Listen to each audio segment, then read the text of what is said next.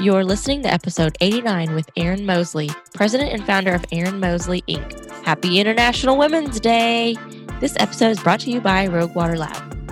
Hi, this is Christina Ahmedpour, Managing Director at Isle Utilities. This is the podcast that is demonstrating the value of communication in the water sector. It's water in real life with my friends, the H2 duo, Stephanie Corso and Ariane Shipley. We are proud to announce our new nonprofit venture, Rogue Water Lab. A tribe, an experience, a calling, a hub where you can learn, connect, and grow. The lab is cultivating the next generation of innovators in water communication and education. Why? Because progress is a human story. And those who tell the stories rule the world. So the question now belongs to you. Are you ready to join the revolution? So we were super excited to get to talk with Erin Mosley, president and founder of Mosley, Inc. On this episode.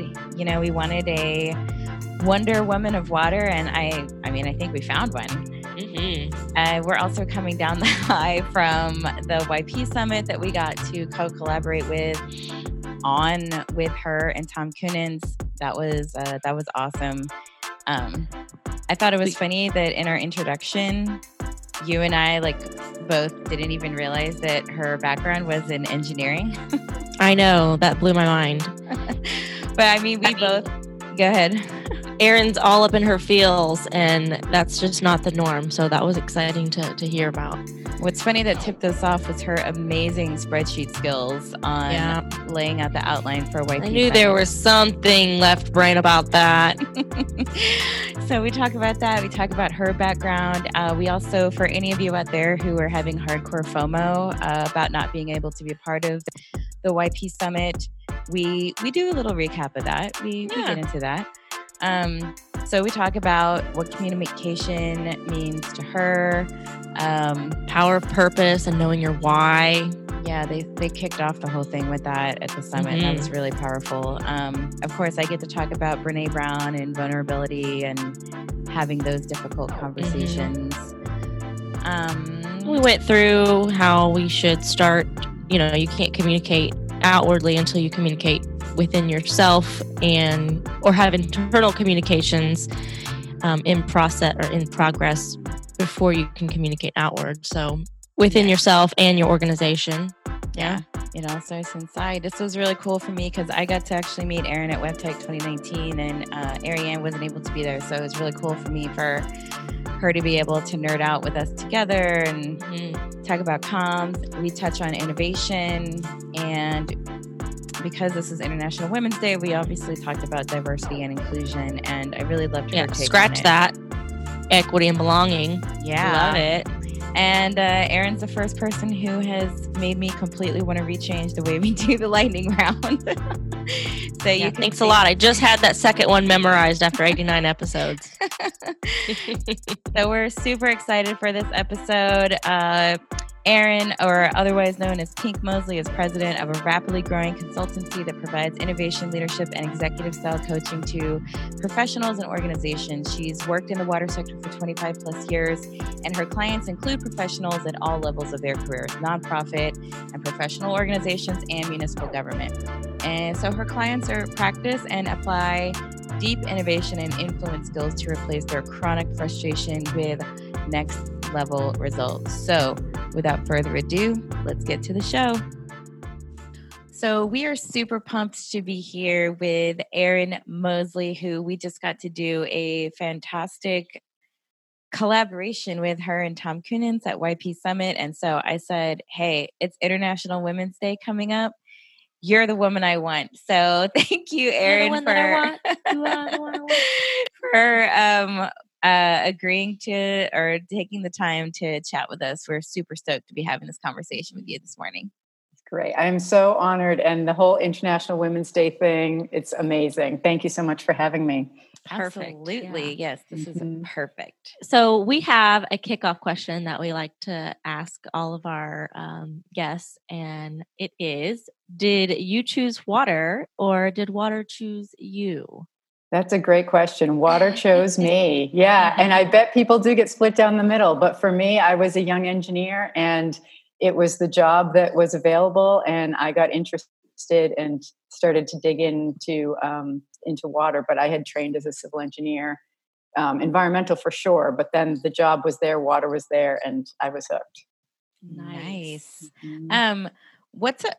Dive into for me a little bit more of your journey from engineer to Erin Mosley Inc. extraordinaire. Like what was so zenful and so like emotions and like, I'm like, how did you go from that left brain to right brain? Yeah, like that seems crazy. That bridge seems. It is kind of crazy. I know if you want to live in my head, right? I do. I like it. Yeah. It really is. Well, I will say that the engineering piece and the engineering mindset is consistent. And so people will often joke like, boy, you've come a long way from being an engineer. And I say, well, not so much really. I still kind of tackle things with that problem solving approach. So I'm always looking for the root, like what's the root of the problem? What's the root of the problem? And so engineering was a great place to start. Mm-hmm. And then I started to realize in this world, and particularly in the water sector, it wasn't often the technical solutions that were the biggest challenge. We have lots of brilliant engineers to solve the technical solutions. I was not one of those brilliant engineers. And so I started to focus on utility management and leadership and got into management consulting. And because I worked at a firm that was large enough, I was able to kind of, find my way in my career. Mm-hmm. Sustainability was always a very deep part of my work. That notion that we look at the whole problem and not just cut it down into little sections that are convenient for us. Yeah. And then eventually I got into innovation. And again, what I was finding was that the deeper we could go in this sort of emotional and relational and person to person sort of problem solving, as it were, mm-hmm. the better our results would be. And so for me, I've done this journey from a very sort of analytical frame of mind, but then I ended up saying, well, if I follow that logic, here's where it leads me. And so I got to dive in. And so the past several years of my life has been diving into stress physiology and neuroscience and all of that stuff in order to get more informed and just more comfortable with that whole right side of my brain. Yeah. I mean, when I saw I guess it was your framework or the outline of the presentation. I was just going to say. I was like, oh my God. I knew there had to be some engineer tendencies in there because it was perfectly laid out, very mm-hmm. structured, and we, for creatives that don't have that left side tendency as much, it's so appreciative because like we say this all the time, we can follow a process, we cannot create a process. Yeah. So I love that you created this process, this framework, and we're like, okay, we can do this. I appreciate that. I appreciate you saying that a lot because there is something to the work I do in executive coaching and the work I do with organizations. It really is kind of bringing in a lot of stuff that I would say analytical types are fearful of. Some of that kind of view it as mushy. I would have a few years ago viewed it as mushy. And there is something about the way I can describe things and make them a little bit of a step-by-step process that makes it more approachable. It's sort of, just kind of combining that organizational plus the willingness to go into the dark, shadow areas or whatever.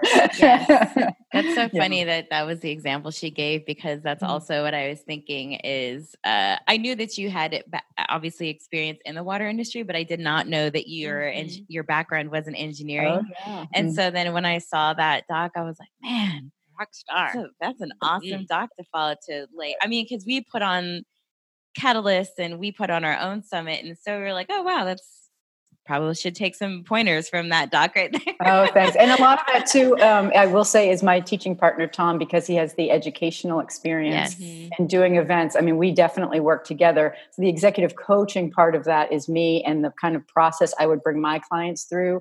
What he brings to that party is translating that for the workshop, the group setting, the size of the group. And so that's where that nice combination comes in of the science and the lecturing mixed with the interactive. And really, both of us think very carefully and compassionately about the journey and the experience that the attendees are going to go through. Yeah, so that's definitely a little bit of the Mm-hmm. magic of the two of us working together. Mhm. Well, I think we've teased people enough in this, and so I do want to dive into the 2020 YP Summit that we just had an amazing collaboration experience with.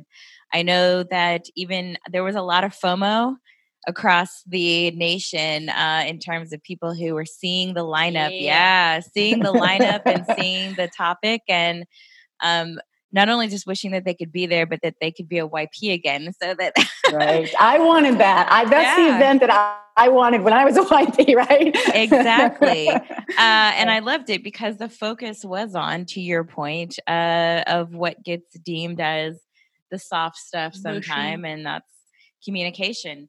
And that word, obviously, as all words do, has a literal definition. But what we've learned over the past few years is that when you say the word communication, that means something a little different to every person you say it to. And so it's really good to kind of get on that basic, okay, this is what I mean when I'm talking about communication. So what does communication mean to you, and why do you see it now so much as a foundational to the work that you do?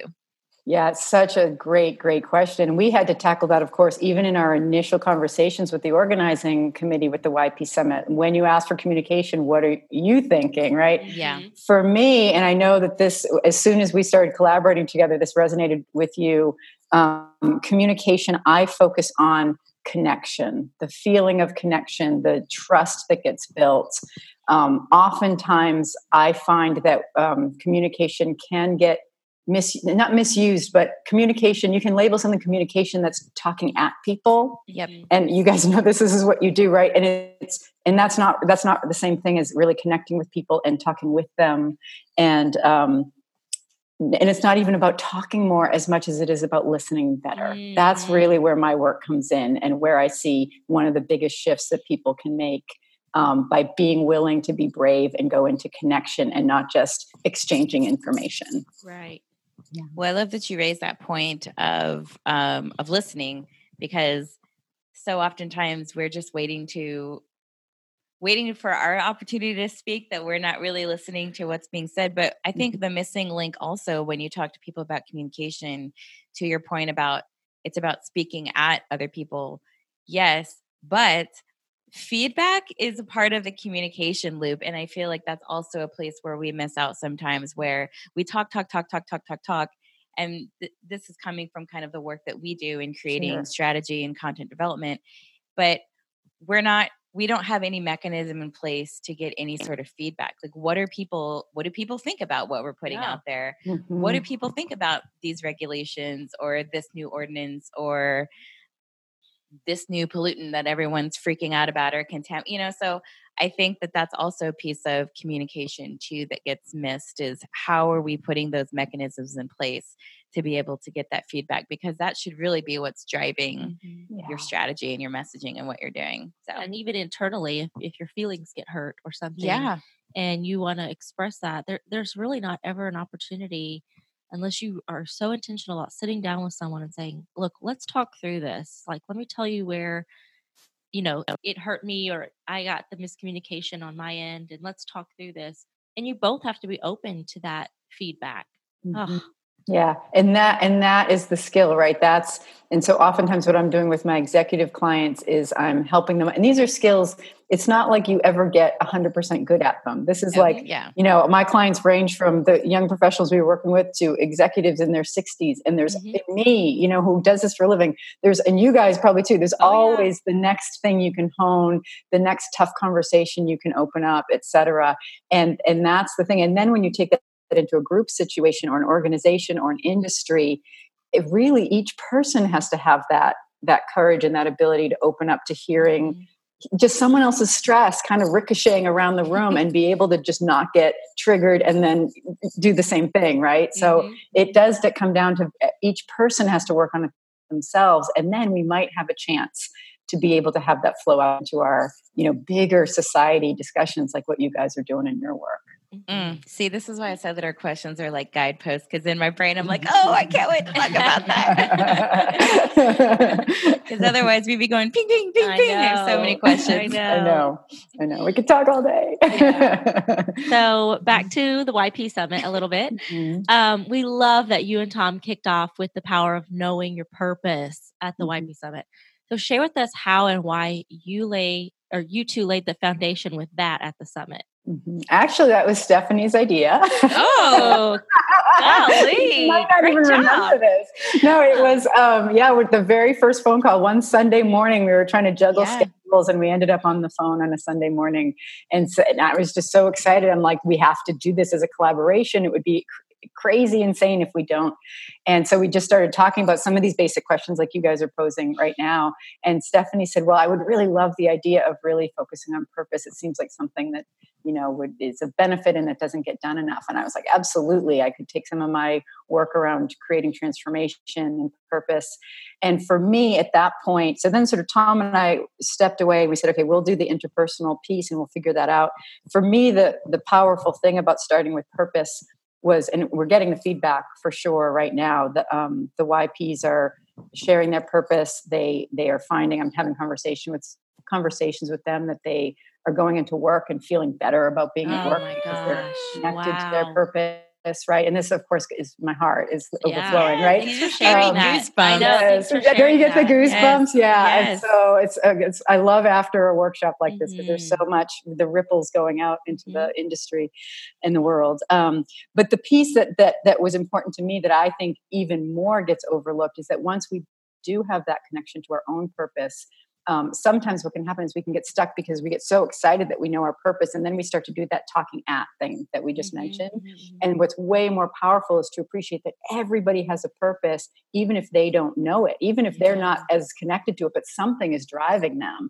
And so if you become this sort of curious person and start to listen underneath what people are saying and doing and start to connect with their purpose and then be the magician or the wizard that can see the shared purpose and guide, as you guys would say in your storytelling, guide the direction of what's happening through this shared purpose. I have certain things that I live by. You do.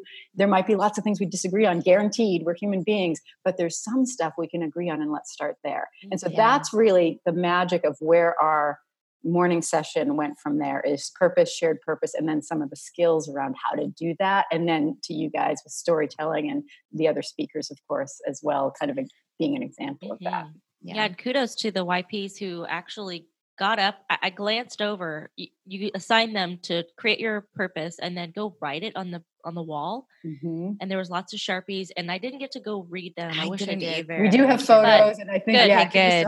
But I glanced over at one point in the day to see, and sure enough, it's covered in all these colors of everyone's purpose. And I thought, oh, kudos to the YPs because they're so engaging. They were so engaged. They were like, I'll participate. I'll go up to the stage and give answers.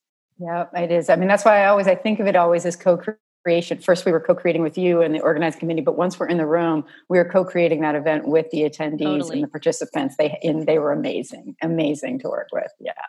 Well, I'm glad that you guys took that Sunday morning suggestion and ran with it and made it what it was, because I mean that's probably why it resonated with me so much, because that has been absolutely life-changing for me to really like hone in on that and focus on that, because that's what's helped me get through challenging times. That's what's helped me get through adversity. I definitely am not able to put in the amount of work that I do for everything that we've been doing the past 2 years because of a paycheck. Like I would not be able to do what I do if I did not 100%, 1000% have that purpose and passion for it. So it's just, it's so important to have. So I'm glad. I'm so like, that really did give me goosebumps that people have been sharing that with you. 'Cause that's amazing. Yeah, it's great. Yeah. And for us, I think as entrepreneurs, right, and business owners, my journey to owning my own business, I never in a million years would have pictured myself as doing what I'm doing today. Right. But it was because I'd done my own work around what is the best work I can do in the world? Where's that combination of what I can provide and what people need? All of that kind of work, because it can get more sophisticated than the basic stuff we introduced in the summit. But once I had that and was following the truth of that path, it just became obvious. And otherwise, if I had been defining myself by other people's constructs, I would not be where I am today. It was because it was that inner knowing, right? And through these techniques that we have. Yeah, for sure. I agree with you. We kind of touched on this in the beginning, and I'm super excited to dive into it a little deeper now, but I'm a huge Brené Brown fan. Her research on shame and vulnerability has rocked my world. That's not an exaggeration at all. And I see it everywhere now, and I recognize it in everywhere. And I saw it a lot at the summit when we dove into that session about having those difficult conversations. And, to Ariane's point, it is hard, but it's so important that we learn how to lean into those conversations, because those walls that get built because of the things that we're not talking about, and that tension is often what keeps us from moving forward and from being successful. Stephen Drangsholt, who presented with us, had even this week shared with me some difficult conversations that he's had to have at work, and how things were able to be resolved because, he came in hard with empathy and led with that. So let's talk about hard conversations for a minute and ways to navigate some of the stress that comes with that. Let's talk for a long minute. Let's talk for a long minute. This is a good topic, right? It is such an important topic, right? For sure, in my background, in terms of my kind of journey, Brené Brown is part of it. There are a lot of other researchers doing wonderful work, particularly her work on shame and vulnerability, lots of other folks doing. What I actually then even moved deeper into was stress physiology and trauma, and how trauma plays out, which is very, very closely related to Brené's work. And her work is so accessible, and the way she writes is, beautiful. So, but what I would say, if I had to boil it down in terms of tough conversations, what I would say is that the conversations are difficult because we come into them with expectations. And, whether that's we're trying to convince someone of something because we have a very strong belief, or whether there's a specific outcome that we have in mind and we're trying to kind of manipulate the situation towards that. There are lots of ways that we come into conversations, but the stress kind of comes from the fact that there's something that we want out of it, and then we're trying to get it, at kind of a very simple level. And it comes down to that control. And so all of the research and science and techniques, and I also draw from the contemplative traditions and, mindfulness and all that, what they can help us do is release some of that control. And so what I like to play, I actually like to play with conversations like that. If you can recognize your stress, we did a lot on stress awareness at the summit. It's a lot of my work. If you can begin to recognize where and how you get stressed, what triggers you, get really curious about that, then you can begin to, it gets less intense, and you can begin to play a little bit. And so then I'll look at conversations. I'll actually look at making the problem bigger. What if you look at this conversation in terms of your purpose and what you're trying to create in the world? What if you look at the conversation in terms of like one tiny little thing that you can like one victory in terms of shared purpose, for example, and let go of something else. So you kind of can play with how you view the conversation, and it kind of basically comes down to replacing this need to control, which is natural for humans, with curiosity. And it's curiosity about the person, about yourself, about the situation, and really one of the things that can change how you approach it is to not even think about it as the people, the individuals, but think of it as the situation. I'm not trying to convince this person. I'm trying to look at the situation and see what the best outcome is. And so when you kind of come in with curiosity, and if you can, like stress will block our ability to be empathetic and compassionate, and it'll block our social engagement capabilities. But if you can kind of get a handle on that, then you can come into it with all of that, your whole intelligence, your whole, ability. But even if you don't, even if you're super stressed, even if it's like the horrible, at least you can just go in and listen a little bit more and use the techniques, and see where it goes. but that's where I think, really stressful conversations can open up, is if we just reframe them entirely and practice. Interestingly, Tom and I, when we were developing, because the last exercise we did was around the participants practicing a real conversation that they have in their life right now and practicing with the techniques. And he and I talked about can we give them a recipe? And again, that's his skill set around how to do a workshop. And we tried, and I came down to said, Tom, there's not really a recipe. This is more about mastery and practice. Yeah. And he said, you're right. He said, but we can give them these steps and have them begin to practice. And that's where we landed in terms of the workshop. So, yeah. So many things. I felt like you were going to say something. You go first. Okay. Oh, girl. I might have to pay her therapy rate. I have to hire her after this. Hire real quick.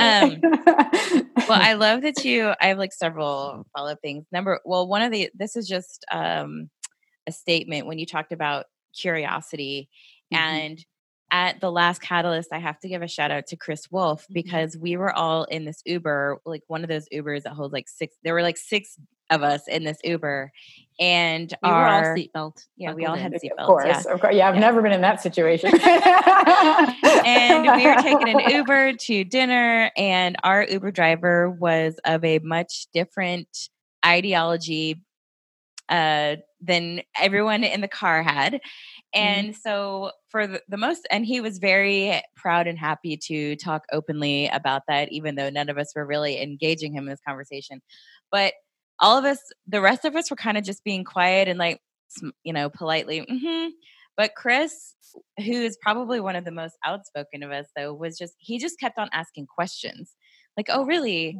And, why do you think that way? Or a lot of but whys. Yeah, a lot of like but whys, and just digging deeper and diving. And none of the questions sounded hostile at all. He wasn't like, why would you think that? It was just very like, oh, really? Like, I mean, did you have like some sort of experience that made you think that way? I mean, it was amazing. And we got out of the Uber and we were like, we kind of all just looked at him like, what did you just do right there? And he was able to have this really pleasant conversation with somebody who thought completely different than him just by being curious, to your point. So I've gotten to see that in action, ladies and gentlemen listening, and it works. So try it. It does. It is. And that's the thing. And once you do it, and once you begin to experience conversations from that angle, the feeling is so good, because it feels magical. It feels like, oh, what did I just do? That it will very quickly become a new habit. And that's the fun thing about it, is that now when I approach conversations, I can sometimes notice my stress kind of trigger a little bit, but then right away I'll be like, but I know if I enter into this with open-mindedness and curiosity, something interesting will happen. I love that. There's a podcast I was listening to, and they said when you're talking to, a narcissist, for example, the whole podcast was about narcissism. And it was saying, instead of questioning in a normal way that you would normally question or walk away, or they give you like a couple little one-liners like, that's interesting, tell me more. And so little things like that, so you could keep the door open and keep that dialogue going and try to dig a little deeper and figure out where their purpose, where it's coming from, or what their why really is. So that's interesting trying to practice even just that one line. That's interesting. Yeah, exactly. Well, and of course, if you're, and everyone has different kinds of coping strategies that they use, and narcissism is one of them, right? And that's one that's particularly difficult to work with. And that's in a case. Then you also need to know, of course, how to maintain your own safety, sort of good, healthy boundaries. All that other stuff comes into play in some of those situations too. Yeah. I guess my follow-up question was, though, and like, what's one trick you can give people to stay mindful in those situations, to not go what we say full lizard brain and just react and do what you did, where you recognized I'm about to, I need to like sit back and. Or let me give a shout out to Matt. I can't remember his last name. But he was, he's nominated for president of 2024 and he'll love this. He just froze in that difficult conversation. He just froze. Bird beast. So tell us, give us some nuggets. Sure. Yeah. So yeah. Well, Stephanie just mentioned the beast bird fish exercise that Tom does, and so the purpose of that, of course, was to get people. And for your listeners, we won't go through it, but basically, it puts you in an immediate stressful situation that you kind of can't avoid. It's a very in your face interactive activity, and the purpose of it was for people to recognize what they do when they're put under stress, and to have that knowledge of your physical response, because a lot of what I work in and what Tom helps me with some of these interactive activities is the embodiment of your intelligence. It's not just your brain, your whole body is part of your intelligence, and the physical messages that we get are super important. And so first of all, just physically to know that your shoulders go up, or your stomach goes wonky, or your whatever, are you someone your jaw? Right, clenching your jaw. Are you someone who tends to freeze? I'm a freezer as well. If you're someone who goes right into fight mode, like kind of just knowing straight into armpit sweat. Yeah, exactly right. So all of those things, those sort of behavioral and physical reactions you get, if you can learn those, then that will give you that very, very early warning sign. But then the other thing that I work with my clients a lot on is just, again, it's the notion of practicing, like we did at the summit. But I also practice with people in their real life that they'll take some of the techniques and bring them out into their life, and then they'll come back and we'll talk about it. And how did that go? Did it go well? Did it not go well? But the practice in what I call low octane situations. So take a situation where it's only a little bit stressful and start to notice how your stress shows up and goes away. Notice if you can kind of get out of your own lens, your own what's called autobiographical thinking, your own interpreting the conversation. Can you just sit with a friend and put your own thoughts aside and just listen and receive and be there for them and hold space?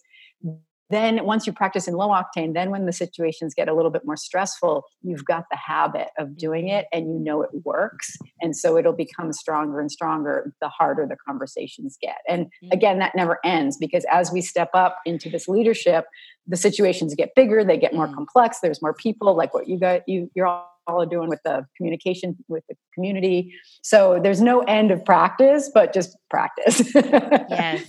His name is Matt Manchisi.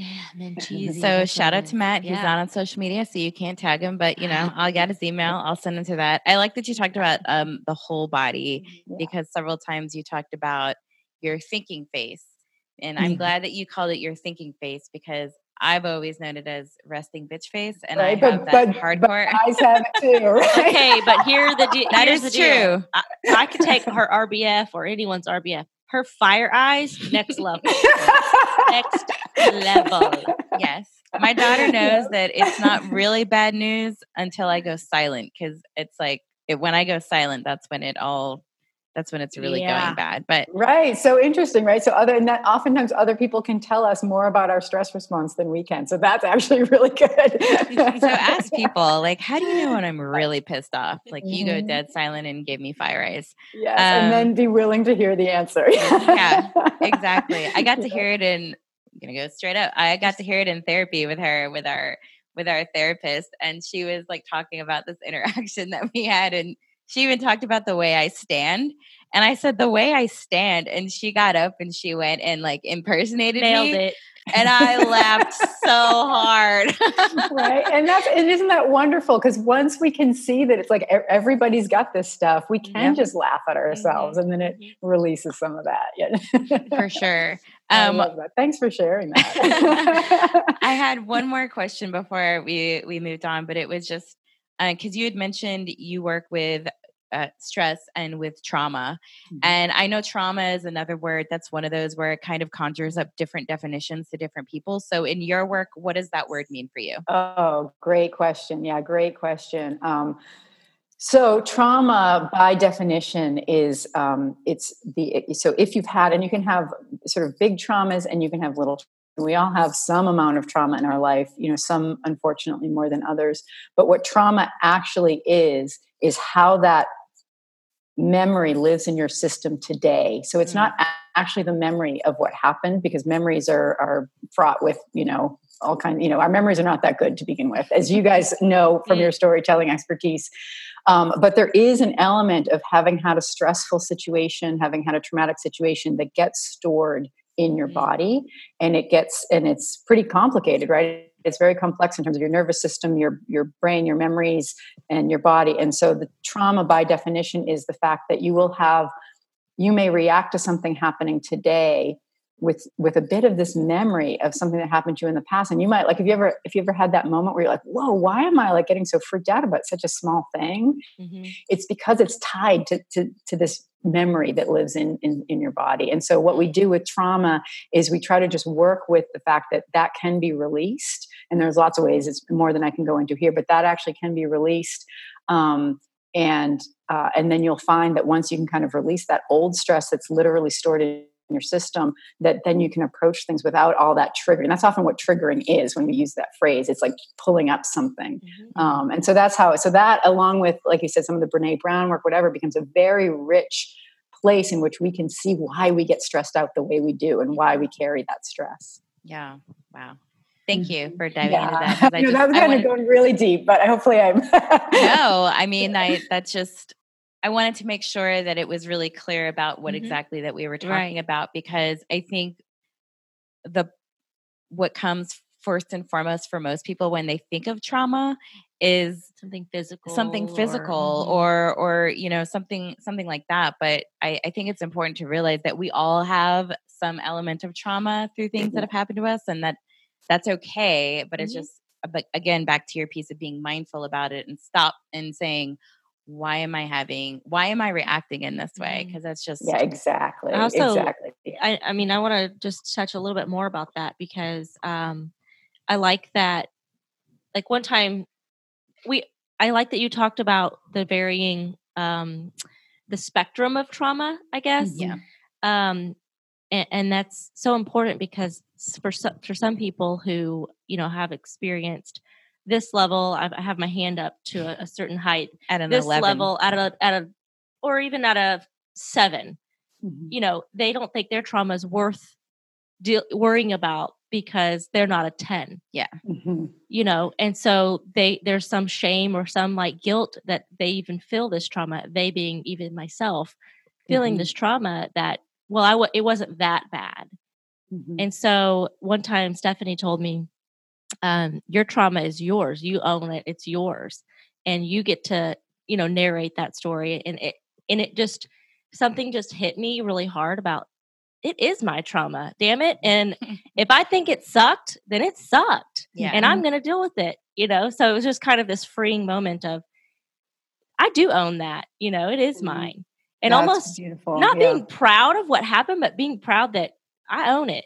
And I you can get to react to it the way I get to react however I want. Yeah. Yeah. Isn't that interesting how we then we have shame around our own it's just, there's so many weird, unhelpful things that we do to ourselves. Right. And it's true. And then the reason to me, the reason to just get on with it is because if you are someone who is fortunate enough to be able to access this kind of information and to do that work, to show up in different ways and choose the way you want to show up, that just makes you a better sort of person to be able to help others do that, right? So ultimately it can be about helping others and acknowledging and having compassion for their trauma, but you can't help them until you do your own first. Absolutely can't, right? So that is a great segue, into the next question. So, we preach all the time that effective communication really begins within.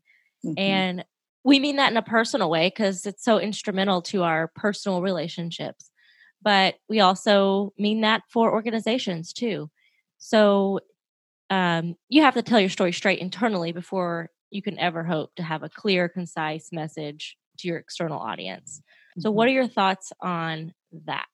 Yeah, I totally agree. I tend to even think of organizations like organisms, right? Essentially, we're all little cells in this organism. And so to me, it's exactly the same thing. And I often talk about having your relationship with an organization. So because I tend to work with a lot of people who are maybe in employment and are struggling because they're super frustrated and they're deciding, should I stay? Should I go? I mean, those are the same conversations you might have if you were in a bad marriage. Should Absolutely. I stay? Should I go? Yeah. Right. And some of the techniques actually come from some of my own coaching that I've had around, healthy relationships, whatever. So it behaves a little bit differently because it's a complex system, but 100%, if you, for example, focused on your employees or focused on your community and really made those connections, right? As We're talking about making connections, listening to people's fears, using those questioning techniques you were mentioning from the Uber ride, like all of the skills.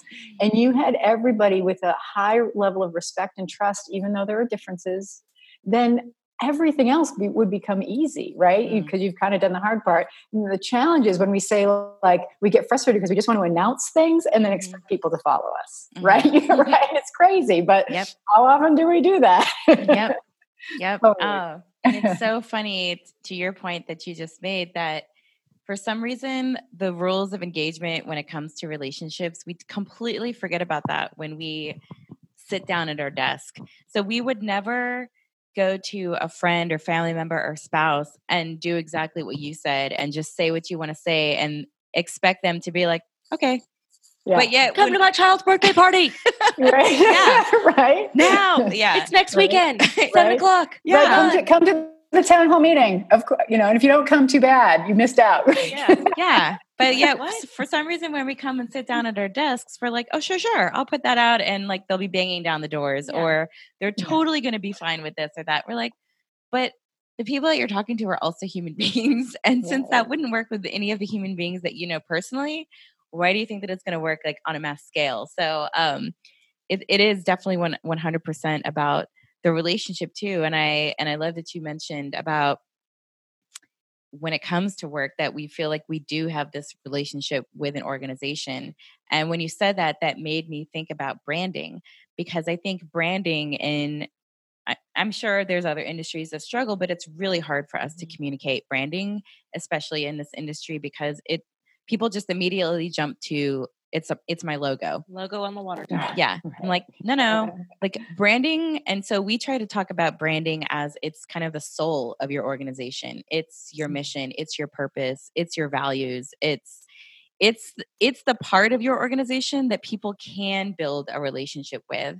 And so, we feel that in other ways. And so that's just, I guess this is therapy now. I guess I'm just sharing like some of the struggles that we have in some of the different areas that we touch on. But we spend so much time at work. Like, why wouldn't we in some way feel like we have a relationship, not with like people specifically, but just it's our job, it's, I'm definitely married to Rogue Water. So I'm not even going to go down that path. And I am too. And then here. Then it's a whole new conversation. No, I love it. Oh boy. All right. So you and I got to meet at WEFTEC in 2019, and we started to nerd out about innovation. We're kind of shifting gears now into a new area, new question area. So when it comes to innovation, technology is this bright, shiny new toy. But before we can go to the toy store, we have to have the right culture in place in our organizations in order for our innovation to be successful. So talk to us about your thoughts on how critical organizational culture is to innovation. And then if you can piggyback onto that, like some ways that organizations, some work that they can do to build that kind of a culture that's necessary to innovate. No, great question. And in some ways, it's a perfect segue, right? Because it does go back to relationships and connection and understanding how organizations function when you're not just trying to talk at people, but when you're really trying to work with them. And it's absolutely critical to good innovation management and good innovation culture. But the thing that I would love to share is that there is, innovation is one of those dangerous buzzwords these days that's used for everything. And I actually tried not to use it in my business, even though it is what I do a lot organizationally. And I have a partnership with a great company called Innovation 360 that provides a lot of fantastic research that complements the kind of executive coaching work that I do. And what that research shows, based on actual companies and organizations participating, is that there are 3 horizons of innovation, and the top innovators know how to work in all 3 horizons. And so what we see is the first horizon is your core business, right? This is what keeps the lights on. It's what you're doing day in and day out. The second horizon is your incremental growth. And this is where a lot of organizations function, and they think they're innovators because they're always looking for, incremental growth. And that's great. But the third horizon is the one that really changes things. And that's being ready for radical innovation. And many organizations aren't good at going there because they view it as risky and they view it as a waste of money and they don't know what the outcomes are, right? All the metrics are very different when you're talking about radical innovation, which basically means, what's the stuff we can't see yet? What's the stuff that's going to knock us off our butts? What's this, all that kind of thing. But it turns out that if you really know how to create a culture of innovation and manage your business around innovation, radical innovators are actually more disciplined. It's actually less risky because, in fact, they are looking for the big what kahuna that's going to come or whatever, right?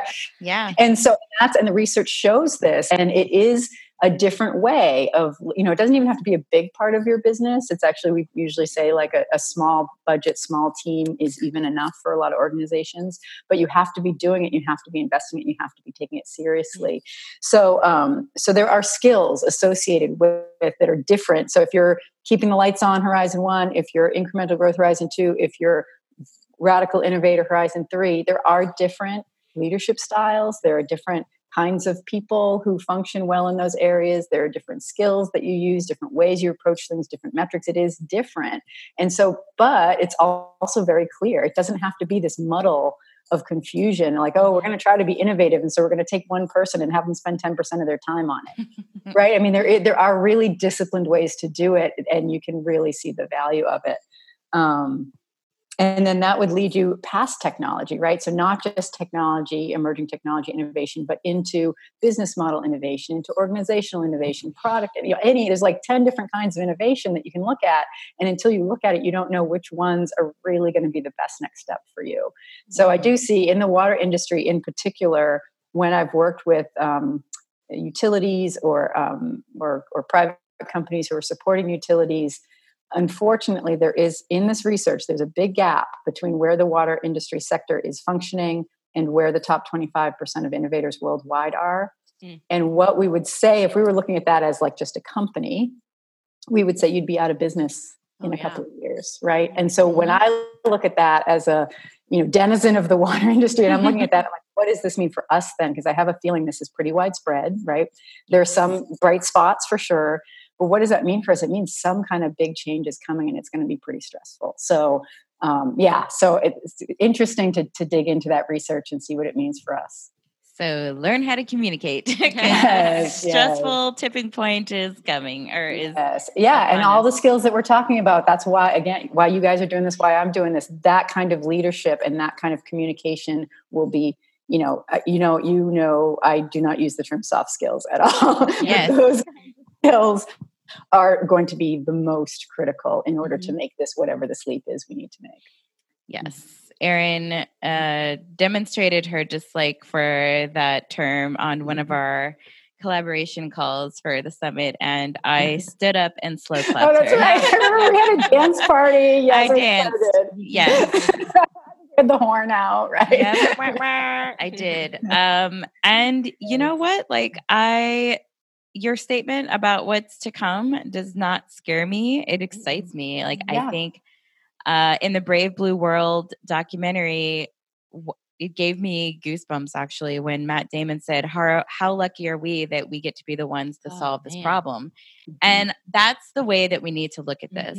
We don't need to look at this in a way of being afraid of change. Change happens. The train's on the track. It's already left the station. You're never change is inevitable, but we just need to see it as how lucky are we that we get to be here at this point of time where we get to be some of the people that get to solve some of these greatest challenges and to be a part of the conversation. So just everybody who just got bubble guts by hearing what Erin just said, spin it around and look at it in a positive light. And so communication is the low-hanging fruit. It is. Start there. Yeah. Start there. And it is truly, it's not like change is ever going to stop, right? I mean, it doesn't like whenever this is the way life is, right? So it really is like, okay, well, this is what I get to do, and step right into it. And I don't think that gap, because we know what it takes, that gap, we can shift it for sure. And I have another one for everybody. So at the YP Summit, I rapped the first verse of My Shot from Hamilton. And Amazing. so I have another Hamilton throwback to throughout because obviously during the Revolutionary War period, there was obviously big change happening. And so there's this reoccurring theme throughout Hamilton that's look around at how lucky we are to be alive right now. And so let's just come into this. Let's just come in hot, guys. And let's I love it. And gals, and let's just take on, revolutionize the water industry. I mean, it's our mission, but it's right here.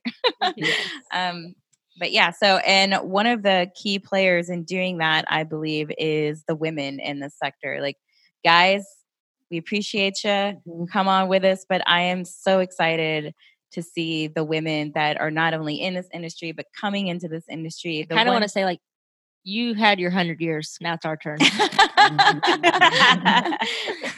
It was so amazing to see all the women in the room at the YP Summit.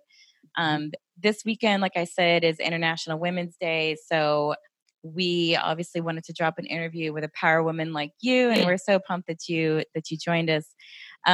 Diversity inclusion is a hot topic in the water industry. It's an important one, but also it's hot right now. Everyone's talking about it. There's task forces, etc. What are your thoughts on this topic as a woman in water? And then I have some other questions, and so I'll wait, but I'll let you do that one first. Yeah, I know, and it's such a big one, and and I'm over here like blushing. No, I do.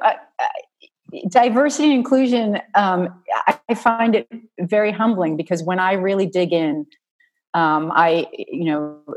folks who are close to me know I've said, it's about once a week that I catch myself living on some old assumption or saying something that's inappropriate, or something that I want to just change the way I word something, or a belief that I have. I mean, it's pretty frequent now, because I've opened up to the reality of my own privilege as a well-educated white woman. And not that my ancestors and my family didn't work hard to get me where I am, but, this is where I am. I had a lot of things helping me out.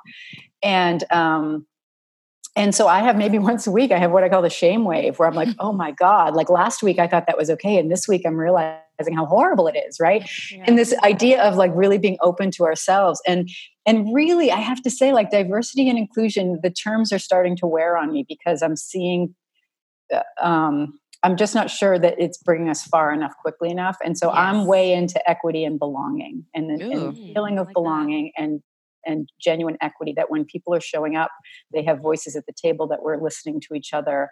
Because I think that organizations are getting a little bit stuck in, if I have a diversity program, or if and even inclusion to me is starting to feel like it's a little bit of a pat on the head. And I'm like, not enough, not enough right now.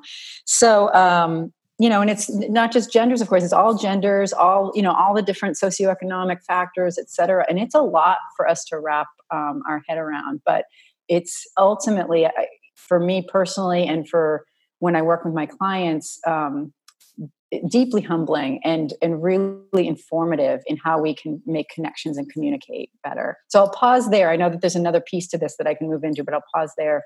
There's something There is. And I just love how the reoccurring theme of this conversation keeps coming back to just starting within, and starting with yourself first, and recognizing that.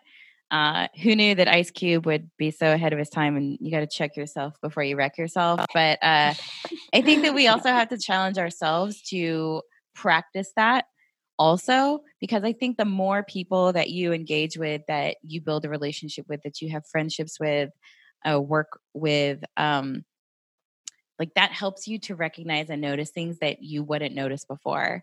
So, like, a quick story for me is, and this is like back right after I just graduated college, and you don't hear it as much anymore now, but it used to be the fact that a lot of people used to say, oh, that's gay.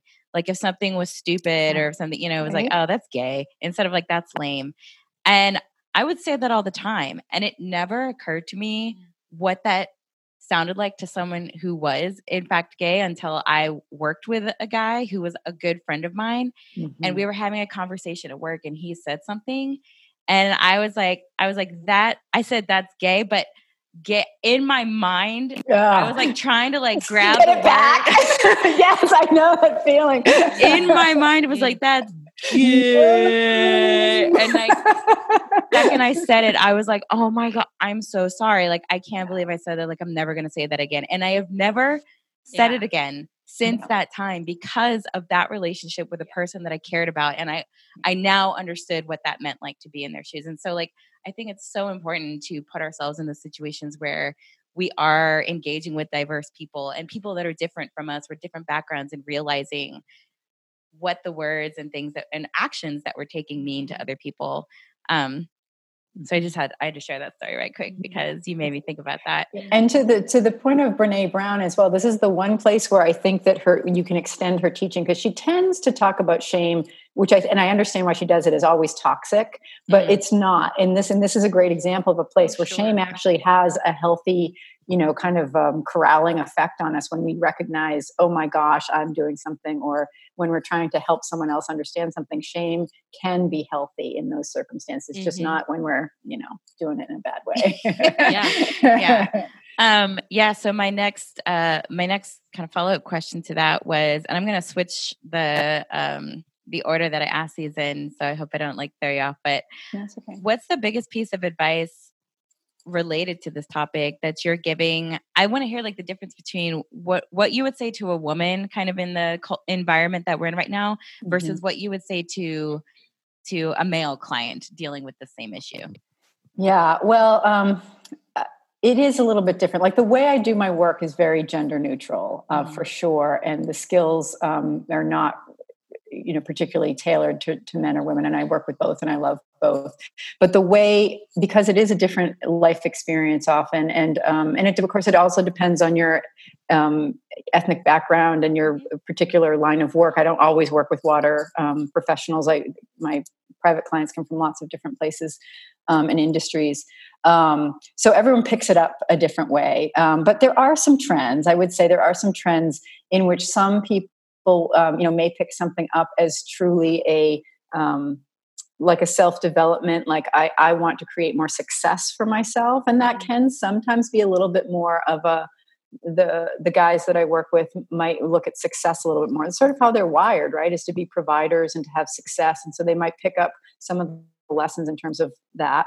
And I do find with some women that languaging around being of service, and the reason we do this work is being of service to others, sometimes gets picked up a little bit more. But it doesn't. But I don't want to say that it's like straight down the line. And it's so because of genuine diversity, it's everyone picks it up differently. But really, it is about, for me, connecting with each person's unique background and their unique ways that they deal with stress and their situation, and saying, okay, if you now take all of these approaches that we know work, you can try them out and see which ones work the best at which time, etc. But there are some differences, I will say. Yeah, because I've never had more men tell me, I mean, because we hang out with some pretty cool dudes, and so they're not typically they're not the ones that are problem children out there in some of these issues. And so I've never had more men apologize to me for being a guy, and especially for being a white guy. And I'm like, you don't need to apologize to me for being like, how, you had no control over how you came out. Right. And I have a lot of compassion for, it's a tough spot to be right now, honestly. And, sometimes I do think that shame wave that I was talking about myself, I can't imagine what my white male friends are going through. And some of them are really going through it. And it's beautiful when they do. And you can really see them. There's this little line I see that's a difference between where they're sort of still in their provider kind of mode, which is deeply wired, in that provider mode where, again, it's kind of this like pat on the head. We want you involved, but by the way, I still want to be in charge. There's that phase. And then there's this phase that we're really starting to see now, which is, oh, I get it. I'm not in charge anymore. Oh, I get it. I'm just one of the voices. And that, it brings tears to my eyes, because that's where we're headed. And, if we all step up and that's such a beautiful place to be going. But the nuances around how we've been culturally programmed, those are real, and we have to give people a chance to get over it, and sort of make new decisions. Absolutely. Yeah. I was going to add on to that where, I have so much to add, but I don't even know if I want to go down these paths. I'm like, oh my God, I could talk for hours about this. I know. Me too. I mean, dealing with, in my situation at home is just so unique right now. Is on one hand, I have my mom who's very traditional, and you should work part-time or even though she was full-time, work full-time, but 8 to 5 and check out and go home and be with your kids all the time. Kid, mom. And I'm like, great. I would love that, but that's not the life that my husband, that's not the journey we're on right now. And I'm the breadwinner, and I'm the one that's bringing home the bacon and providing on a regular basis. And so I'm so grateful that he is on that mindset also, is this is cool. This is okay. I don't have an issue with this, but it's interesting. The other people around us are going, what is this? Yeah. Who's watching the kids? Their dad, Oh who's taking the kids to school? Who's picking them up? Their dad.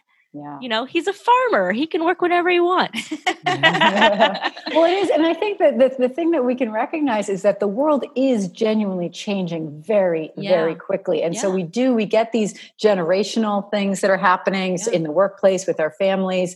And, just to be gentle with ourselves, there's real stress, and people are really just grappling with so much change and trying to make sense, of course, make meaning, as, we talk about so much, make meaning of things and getting challenged constantly every day.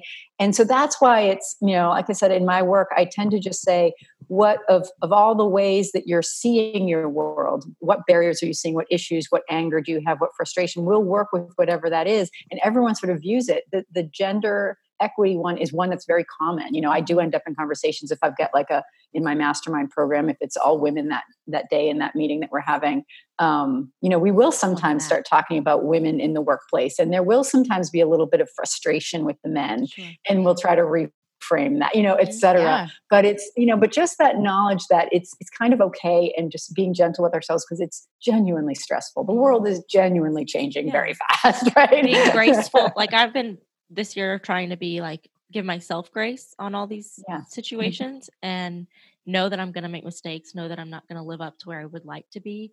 So give myself grace, and trying to give other people grace too. Yes.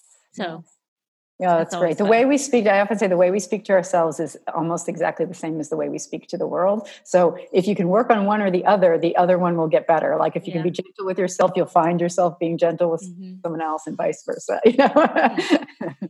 I hope that's true, because I feel like sometimes we say things to ourselves that we would never say to someone else. I'm like, God, why do we say such terrible things to ourselves sometimes? Yeah, like it's true. The people, the one person that we have to literally live with every single day. Right. This is our little piece of the universe we have to take care of. Right? Exactly. Yeah. Gotta take care of that. So yeah, guys, you don't have to apologize. Just, help fly the banner with us, and advocate and speak up for us, just as you would for anyone else. And women, tell your story. And I love that we have to give ourselves grace and give each other grace, because some of these conversations, and I will give a shout out to Kathy Bailey from Greater Cincinnati Waterworks. Her presentation at the YP Summit, it wasn't wrapped, but the whole thing rhymed. Oh, at UMC. At UMC, I'm sorry. Yeah. Next year, YP Summit. Yes, that's right. And the whole thing rhymed, and she was talking about work that Cincinnati has done, but ended with this very candid piece on. So on Twitter, this has been almost a year ago, I feel like. On Twitter, she reached out to us and was like, I need a name or an acronym or whatever for those moments that women experience where probably men have not experienced the same thing. And because I want to be able to talk about it, because a lot of people are not comfortable with putting that out there themselves. And so she was kind of the microphone and the voice for that.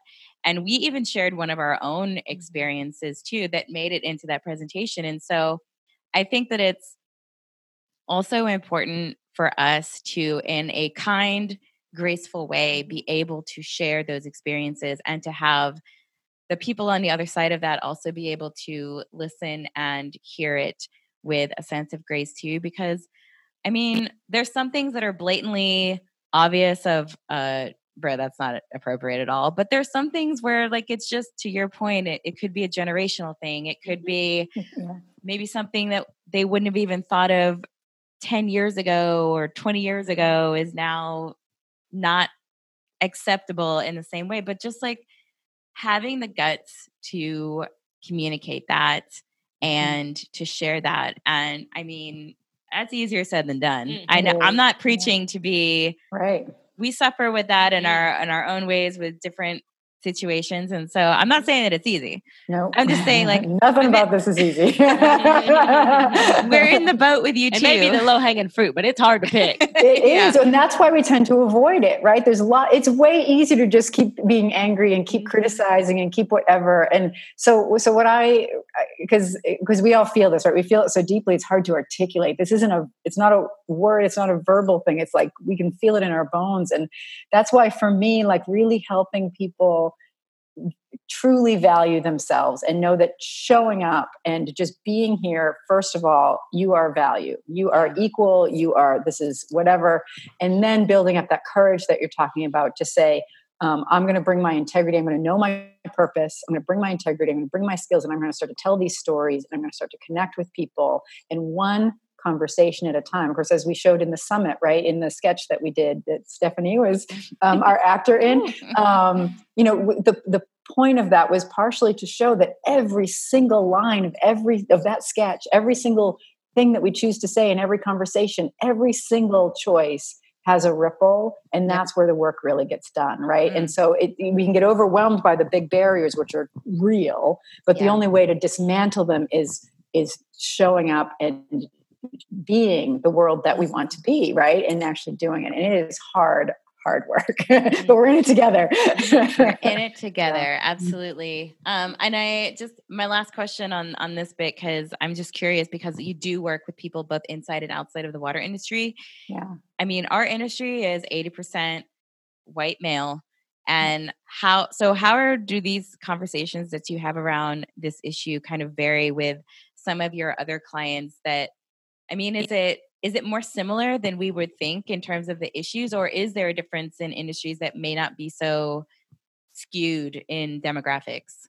Yeah, well, I will say, because of who I am, a lot of my clients come from a background that's similar to this. So it's not like I'm working a lot with, say, women who work in female-dominated industries. It's just not. They probably go and work with a different coach if they're getting coaching, or it's a different thing. So to some extent, there is a bias in my work because I am who I am, and people resonate with that, and I can speak the language and et cetera. But across that, I will say that there is a lot of commonality. I think that a lot of this, what we face in the water industry, is just reflective of our society in general, both the stress patterns that we have, the way that we mistake busyness for value, some of those things, those are just very common in America, or in maybe, certain industrialized, post-industrial, modern societies. I think a lot of commonalities, but then some, nuances depending. Yeah, sure. All right. Well, before this becomes a 3-part 4-hour series, where I'm gonna let Ariane wrap it up. Gonna let Ariane get into that lightning round. Okay, Erin, what's your favorite book right now that you can recommend to us? The thing I would love to see is I'd love to see more people read Pema Chodron. Because probably your other guests have not recommended that, but I love her, and I usually have one of hers right now. I have Comfortable with Uncertainty is the one I'm reading right now. Ooh, I've heard that name, but I don't know that she's it's been a really before. Awesome Buddhist nun who lives in Nova Scotia, and Colorado, and so a lot of the stuff we're talking about around compassion and showing up. Yeah, she's amazing. Oh, nice. Wow. Okay, what is something that you do every day that drives your productivity? Oh, yeah. So you guys will love this. I question the idea of productivity. Of course you do. Of course I do, right? I do. Like, really understanding, what do I mean if I say that? It's a very 20th century machine-oriented word to apply to human beings. And so, I can use it, but I think of it more as value, and I really try to get inside it and say, what is it I'm trying to accomplish? is productive. Like driving myself to productivity sounds so awful. Like that's not a great energy. So Just ruin this question forever now. Right? I can't use it again. Leave it to me. So that really allows me to own my days and to just know it's no problem with the word, but making sure I have my own definition of it so that I'm not being too hard on myself. Okay. Nice. Yeah. Okay. So then what at the end of the day, what does success look like for you at the end of the day then? Like if it's not necessarily this productivity machine, because I agree, because that goes to something else that you just said, that busy equals productive. That's not true. Yeah. So I guess for Erin Mosley, when you get in bed at night, you're like, damn, that was a good day. What does that look like? Yeah. So looking in the mirror at the end of the day or in the morning, it's, have I lived in my integrity? So because I have a very robust idea of my purpose and how I want to show up in the world and how I want my world to be. And so I really look for places where I might have compromised, and let something not so good sneak in versus really having the courage to show up and be the leader and be the friend and be the family member that I want to be. Not always easy because sometimes it's tough. Sometimes compassion is very hard work because it might not be what people want. Yeah. But yeah, so that's the question I ask myself. I'm not into pride either really, but am I proud of how I showed up in my own integrity is probably the question I ask. Yep, you have officially ruined that question for me. Now I have to figure out a new question to ask because I had this revelation at the beginning of this year because my word for me for 2019 was really truth and living your truth and discovering what that is and then living it. And so I had this revelation in January just randomly that was I'm going to redefine what the word strength means in terms of that he's a strong man or she's a strong woman. And to me, strength now is really measured in how close to someone's truth they live. Because to your point, it's not easy to do that a lot of times, most of the times. And so people who do that and who have the courage and the vulnerability to lean into that and be like, God, I don't really want to say this, but this is really true to my purpose, and do it. That to me is strength and that to me is courage. And I'm redefining that for myself and everyone else who knows and listens. So awesome. That's the work right there. It's so good. Okay, I'm gonna see if you ruin this question for me too, which you're welcome to. I've been using it, so now if I have a better one, we're gonna do it. Yeah. Okay. So before Ariane and I went rogue, we did public education and outreach, working with community members in municipalities, and a lot of what we did was about driving behavior change. And so sometimes we would be talking to people and they would be like, what difference does it make if I make a change? I'm just one person. It's not going to make a difference. And of course, we wholeheartedly disagreed with that because to us, change can be contagious and you never really know what you can inspire in someone else. So what is the one call to action that you're most passionate about that you believe could ultimately change the world? I think if I have one call to action, it's to stay curious. And it's to stay curious about the world around us, but also, as we've talked about today, to stay curious about our own beliefs and our own assumptions and how we show up. But that curiosity, again, back to the beginning, curiosity over control, I think that changes everything. I mean, we'll take it. That's a core value of ours. Yeah. Nailed it. Yeah. This is one, there's so many, but that's one thing that gets me through my days with joy. Yeah. Just stay curious. Awesome. Well, this has been fantastic. Thank you. You're hired. And I love your mastermind. It's just so great to, just. If I ever ask you to get coffee, say no, it'll end up being 6 hours. This is my life. I just love this stuff. So yeah, agreed. I knew that this was going to be a good one. I knew that when we got to meet at WEFTech last year, Ariane couldn't be there because she got sick and went home early. And so when we were having our conversation conversation. I was like, oh my gosh, Ariane needs to meet you. Like, this is going to be such a great conversation. Yeah, so. it's one of those. Yeah, it's one of those things where I was watching. I was introduced to you guys through mutual, colleagues or whatever. Was been watching on social media, and definitely just had to practice my own patience to say that's going to be awesome when it happens, but it doesn't have to happen today. It will happen when it's going to happen. Yeah. So I'm glad it's happening, and I hope that we find ways to collaborate in the future and work together on different things, or just to continue the conversation, because it's obviously an area that we're all passionate about. And so I'm glad to be in this revolution with you. Oh my gosh, yes. Looking forward to it. But thank you again for taking time and having this chat with us. And we look forward to the future. Thank you. Thank you both so much. We hope you enjoyed today's episode. Never miss out on future episodes by signing up for the Water Nerd newsletter. Found at theh2duo.com/newsletter. You can also find us on Twitter and Instagram at @the_H2duo. We share all of our new episodes there, as well as in the newsletter. So whether we come across your feed or in your inbox, be sure to share episodes with your friends, family, colleagues, fellow water nerds. Help us spread the word. We hope you learned something new today, got a little inspired, or did something that brought you one step closer to your goal. Until next time, remember what one of our favorite quotes says: "Those who tell the stories rule the world."